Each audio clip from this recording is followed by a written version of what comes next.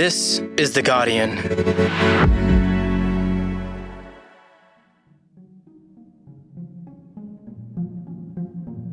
I'm Laura Murphy-Oates, and this is The Full Story. On the 26th of November, the people of Victoria are heading to the polls, and Daniel Andrews will seek another 4 years as Victorian State Premier. If successful, he will lead the state for a total of 12 years, cementing his place as one of the country's most significant politicians. But to those outside of Victoria, and many of those within, his grip on the state can be baffling, according to journalist Margaret Simons. He's not at all, you would think, charismatic, and I don't think that would bother him. I think he thinks that there's a limited market for charisma and vision these days. Today, the enduring appeal of Australia's most divisive Premier. It's Tuesday, the 1st of November.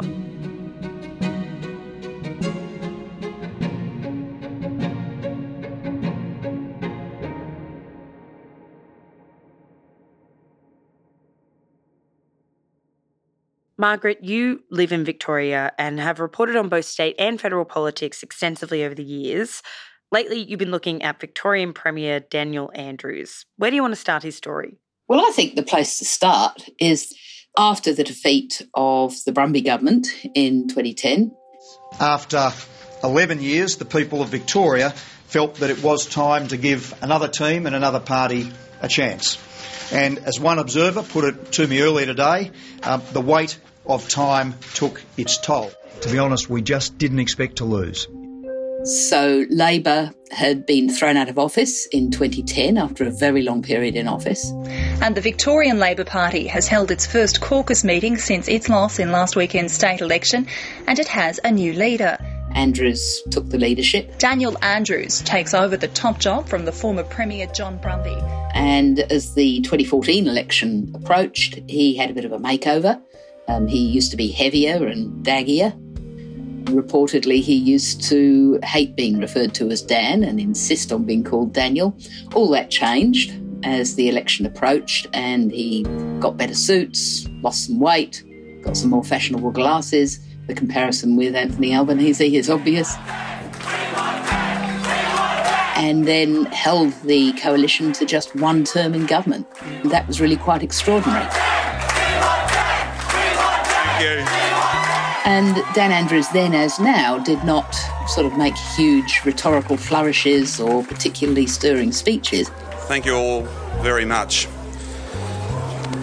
The people of Victoria have today given to us the greatest of gifts. He was promising things like getting rid of the level crossings which plague Victoria's suburbs. A plan that is grounded in common sense, hard work, and a determination to always listen to the great people of this great state. So almost humble meat and potato kind of politics, but also accompanied with a progressive agenda over social issues. Since this moment and that election, Daniel Andrews and Labor have remained in power. Can you tell me a bit about Labor's popularity in Victoria? Well, it's been in office for 3/4 of the last 4 decades. Wow. So that's pretty significant in Australia's second biggest state and fastest growing state. Also, you know, if we look at federal elections, the ALP has also won the two-party preferred vote in Victoria in 12 of the last 14 federal elections. You know, so it's a pretty extraordinary record. And if Dan Andrews wins the election in November, which all the polls and pundits predict he will do, the ALP will have 12 years in this period of government. Now, that's the kind of tenure which changes states, changes ideas of the political possible, means that, you know, a generation will grow up not being able to remember a non-Labor government in Victoria. Right. I'm wondering if you can take me back even a bit further on the story of Dan Andrews. How did he even become the politician that we know today? Well, he was born in 1972. His parents were bank workers, but entrepreneurs, really, in a small way. They had left their jobs to start a milk bar in Glenroy, which is a working-class northern suburb of Melbourne.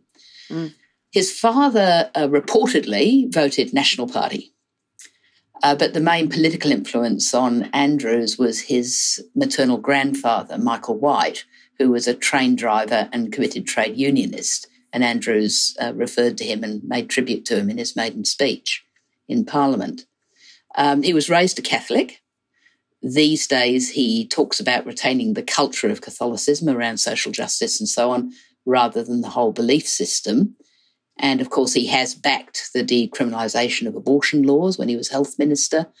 And Victoria, one of the progressive pieces of legislation in Victoria, is the first state to introduce voluntary assisted dying. Not the hallmark policies of a Catholic. Andrews' Catholicism has not prevented him from backing and championing policies of that kind. How did he actually get into politics in the first place? He's been in politics his entire adult life, really. He went to Monash University. And was at the Catholic College there. He's remembered as a diligent rather than a brilliant student. And while he was still at university, he started work for Alan Griffin, who's a federal MP and a factional power broker. And then once he graduated, that turned into a full-time job. Griffin is a significant figure. He's one of the people arguably running the Victorian Labor Party at the moment. At that stage, he was trying to build a socialist left factional power base in the southeastern suburbs. And Andrews was key to that campaign. Now, some people call it vigorous recruiting. Some people call it branch stacking. But whichever you want to call it, Daniel Andrews did it. And part of that was focusing, if you like, on local practical issues and community work rather than ideology. What the party tends to call below-the-line work, meaning that the media aren't really interested. And I think that is a bit of a clue to his modus operandi now. How did he find his way into the Victorian Parliament? Well, from that position as one of Griffin's protégés, he took senior positions within the faction and then became Assistant Secretary of the Victorian branch, probably the most senior position representing the left. And then in 2002, in the lead up to the Victorian state election, the outer suburban seat of Mulgrave became available. It's a safe Labor seat centred on suburbs such as Dandenong and so on, very multicultural, working class. The pre-selection wasn't at all controversial once Dan Andrews put his hand up for it. So from the moment he entered Parliament, and before that he was recognised as a talent, he was Parliamentary Secretary for Health right from when he entered Parliament. He then became Minister for Gaming, which of course is very important in Victoria with the casinos and so on. Didn't hold that position for very long and then became Minister for Health, and he held that position until Labor was defeated in 2010. Right, so that's kind of the story of his rise to state premier. What have you learned about Dan Andrews as a person, as a colleague and as a leader in your reporting? So the way in which Dan Andrews governs, the nature of his leadership style, is actually really well known. It's been well analysed in a recent biography and profile articles. I talked to present and former political staffers, present and former cabinet ministers, and present and former senior public servants. So Dan Andrews, I think it's fair to say, is more respected than liked among his colleagues, and he's not always even respected. He's lost a lot of ministers over his term in government, some of them what you might call natural renewal, some of them have left because of various scandals. I think there's plenty of evidence to suggest that the Daniel Andrews cabinet is not a particularly pleasant place to work. He's got a reputation for freezing out people who question him, and he certainly runs a highly centralised government with a lot of power focused on himself and his office. Did everyone you spoke to agree with this assessment, that he's a hard leader and kind of hard to work with, I suppose? Yes. He certainly has supporters and strong supporters, but I think it's a matter of admiration and respect rather than a warm liking. He's not in any way a sort of cuddly figure. He's always earnest and dour and dogged, not many jokes, and when there are jokes, it's extremely dry humour. And yet he certainly has shown a kind of compassion in public life. Many Victorians remember that on the day of the High Court cleared Catholic Archbishop George Pell of child sex abuse allegations, Dan Andrews tweeted that while he made no comment on the decision, quote, I have a message for every single victim and survivor of child sex abuse. I see you, I hear you, I believe you. Now, given that he didn't have to say anything at all, as one former cabinet minister said to me, that shows compassion. Some people say that Dan Andrews is a narcissist, but it shows an empathy and a compassion which are not consistent with that verdict. Mm. I think the nation saw during that extraordinary run of COVID press conferences, he is oddly compelling. Mm. And he's very good at delivering a clear and concise message. And I think people underestimate that ability. In those press conferences and more broadly, he's been able to use the media really as props and prompts and has spoken over their heads direct to the Victorian people. You mentioned that he's had a similar makeover to Anthony Albanese. Can you tell me a bit about the two men? They have a relationship, a strong relationship, right? Yes, they're friends. For a while, they shared accommodation in Canberra when Andrews was a political staffer. There was photos of them together, I think, having a barbecue in the lead up to the federal election. I wouldn't want to overemphasise this, but both of them, of course, are from the left in their respective states. Both of them came to prominence as sort of factional operators and apparatchiks. And then once when they entered Parliament, we saw that there was more to them than that. Mm. Both of them became Assistant Secretary in their branch of the party as part of their rise, which is a really key organisational position in the left. So similar trajectories.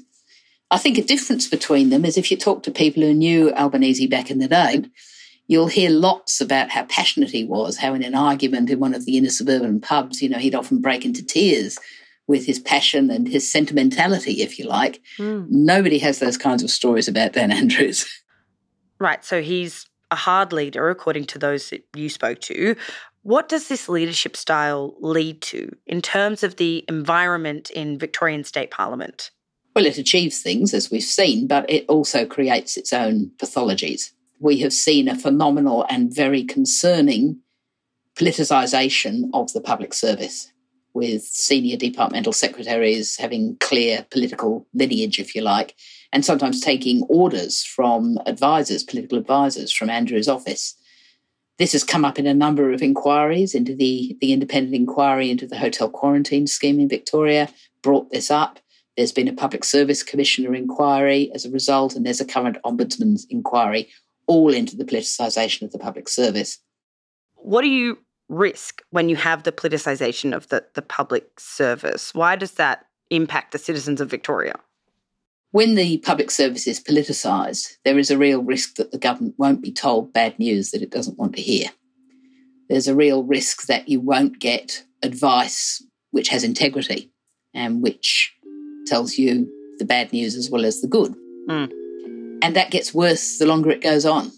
And of course, good public servants, if they don't feel good about the integrity of their work, will leave.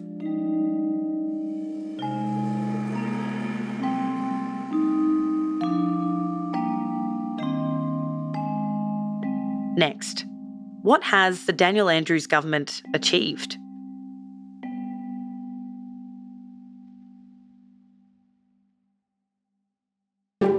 Hey, Laura Murphy-Oates here. If you're enjoying Full Story, I think you'll really like another podcast we make here at Guardian Australia called Book It In. On Book It In, some of Australia's favourite authors open up about the ideas behind their books in personal and thought-provoking conversations that you won't hear anywhere else. This week, you'll hear longtime Guardian columnist Bridget Delaney discuss the lessons she's learned from binging the works of the ancient Stoics. It's like they predicted how we'd be on the internet. It's like they predicted FOMO. It felt like they were around kind of last year, which makes me think there is an eternal part of all of us, a part of being human that never changes. We just wear different clothes. Subscribe to Book It In now on your favourite podcast player and listen to Bridget Delaney's episode on Thursday. What about Dan Andrews' policy record, Margaret? What has he changed and what has he championed in his time as Premier? Well, the first thing, and already clearly his most important legacy, is infrastructure. He has championed and begun really key infrastructure projects. There is a tunnel to connect the western suburbs to the centre of the city, which is to take the weight off the Westgate Bridge, which is chronically a traffic jam, basically. There is a inner suburban underground railway, which is well advanced in construction, meant to be completed, I think, in a couple of years. And most ambitious of all, announced during the last election campaign in 2018, there is a suburban loop railway which will circle the middle suburbs of Melbourne and will stop the city from choking itself as it grows. It will allow for the creation of centres of industry and education and employment outside the CBD. And that is enormously ambitious. Some people say so ambitious it won't ever be built. It will certainly take decades and very expensive. And it was done almost entirely within Dan Andrews' department. He didn't seek the advice of the normal agencies of government that you would expect. The Auditor-General has been critical about the way the cost-benefit analysis was done. And his defenders would say that he's right to do this, that these sorts of visionary pieces of infrastructure would never be built if you sort of went with the way that Auditors-General and Treasury departments tend to analyse them, that the benefits in this case are really hard to quantify by those sorts of methods.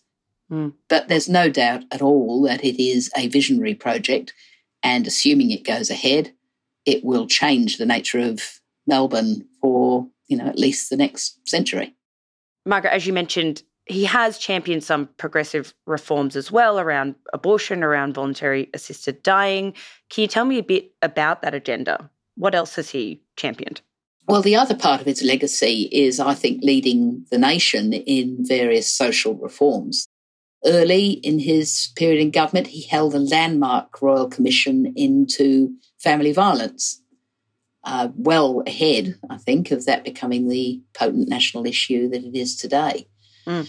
Victoria has also been the first state to start a process of negotiating a treaty with First Nations people and a truth-telling commission. Now, that's been difficult and there's plenty of problems with it at the moment, but it's far ahead of any other jurisdiction.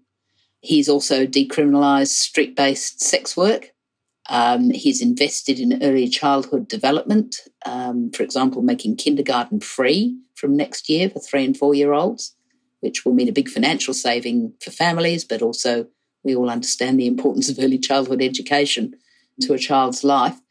And together with New South Wales, he's added a year of universal prep for 4-year-olds from 2025. Again, really important.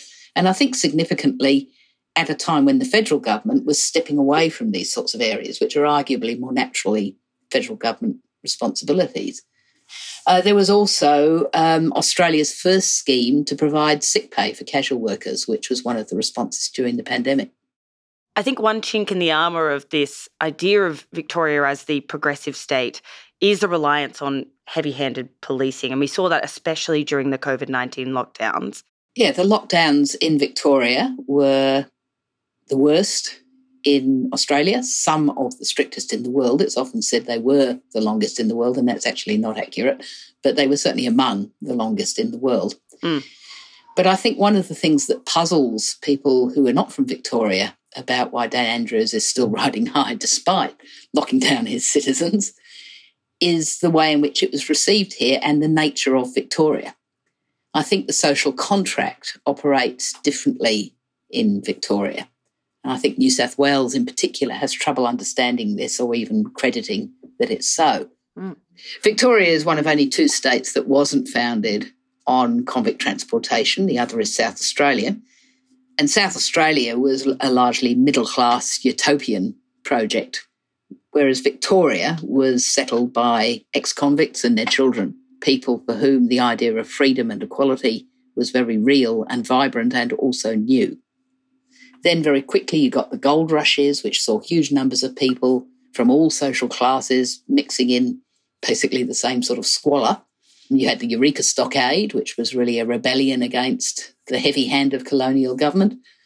And then you had, after the gold rush, a massive building spree, huge development of Melbourne very, very quickly, but a scant labour force. And that meant that the union movement, and hence the Labor Party, got its firmest footing in Victoria. So you've got key reforms like the 8-hour working day were won here first. So that idea of Victoria being a progressive state is of long standing. That hasn't always added up to Labor being dominant. If you look at the history of liberalism in Victoria, from Alfred Deakin through to figures like Henry Bolte, Robert Menzies, Malcolm Fraser, these are Victorian liberals. But I think the key thing with all of them is that they were activist and they were liberal rather than conservative. And I think Dan Andrews is in that tradition. How does this history play into how lockdown was accepted and discussed and thought about in the state? Well, I think in the present day, the legacy of this history is that in Victoria there is a greater expectation that if there is a problem, government should take the lead in acting to solve it. Victorian Labor has also seen a fair bit of division, some scandals in recent years. What role has Dan Andrews had to play in that? So there was for a long while stability in Victoria, and that was largely because of a deal that was negotiated between former Senators Kim Carr on the left and Stephen Conroy on the right. That has collapsed for various reasons, including Conroy's retirement, and that has allowed some pretty rabid branch stacking. The Andrews government is in crisis tonight after 60 Minutes aired damning allegations of corruption and vile backroom behaviour. What we saw last night on 60 Minutes was someone seeking power as the end in itself. It has no place in the Australian Labor Party. Adam Somyurek was a senior minister at the time and was stacking branches, to an extraordinary degree. And that was revealed by 9 newspapers, but also there was an IBAC investigation at the time. Mr Somyurek was not offered an opportunity to resign. He's not worthy of an opportunity to resign. He was sacked, and that is the fact of the matter. Now, Andrews wasn't involved in that. It wasn't his faction that was doing the stacking. There's been an investigation by the IBAC. No criminal charges have resulted. But clearly this is a toxicity in the Victorian Party. In the wake of this IBAC investigation, has Dan Andrews said that he wants to change this culture, and is it looking likely that he can? He has said he wants to change it. He has said several times that there's no place for branch stacking and this sort of conduct in the Labor Party. He's apologised for things like the Red Shirts affair, for example, where the Labor Party was found to have misused public money to pay for political campaign staff during the 2014 election. And people I spoke to said they think he probably does want to clear it up, but it's not a high priority, and I think the evidence would support that. So, Margaret, you mentioned that Labor and Dan Andrews is polling well in the lead up to this election. I want to talk about the other party for a second. Are the Liberals posing any real threat? If we believe the polls and my own readings on the street, no, not really. If Dan Andrews loses ground, it's likely to be independents and smaller parties rather than the Liberals for the most part. The Liberal Party has been sort of stumbling around, in my view, both at state level and federally in Victoria. They've behaved like they've just arrived in a foreign country and don't really understand the locals. And that's extraordinary, really, when you consider that Victoria was once the jewel in the crown of the Liberal Party. What about after this state election, Margaret? What is Daniel Andrews' political future? So there is a question as to whether Daniel Andrews will serve out the whole of this term. He has effectively anointed his heir and successor in Jacinta Allan as his now Deputy Premier. So will he get them re-elected this term and then not see out the full term? That's possible. The other question that tends to come up is whether he will enter federal politics. There's no sign of that. He is a bit younger than Anthony Albanese, but not by much, so he's really the same generation. And I don't think anybody's lobbying or suggesting that he might have a federal political career, but I guess you wouldn't want to entirely rule it out. Right, so a future Prime Minister, Dan Andrews, is possible, but not likely at the moment. Not likely. I suspect that if Anthony Albanese fell under a bus or decided it was time to move on, that they would be looking to the next generation, figures such as Jim Chalmers and so on, rather than another member of this generation. Also, while Dan Andrews clearly has a grip on Victoria, I'm not sure that's replicated elsewhere in Australia. So a win for Labor, for Dan Andrews at the end of this month, would mean a third consecutive term for Dan Andrews, serving 12 years as Premier. How do you think that he will be remembered for this long term? Well, obviously, for the infrastructure projects, I think that is obviously the most important legacy. Possibly also for levels of debt. Victoria's debt is rising. And I think really the most important verdict, given that he's almost certain to be re-elected in November, is going to be the judgment of our children who will be using those infrastructure projects, riding those trains and also paying that debt and dealing with the political culture that Daniel Andrews will leave behind. And I suspect there'll be both positives and negatives in that.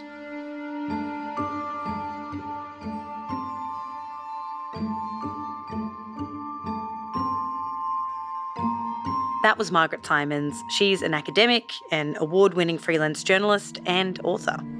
You can read her feature on Daniel Andrews titled The Daniel Andrews Paradox, the enduring appeal of Australia's most divisive Premier at theguardian.com. We've also linked to that on the full story page. Also, our state team will be covering the election all throughout this month, and you can find that on theguardian.com. This episode was produced by Joe Koning, who also did the sound design and mixing. Additional production by Alison Chan.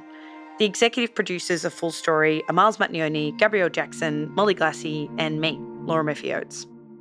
Okay, catch you tomorrow.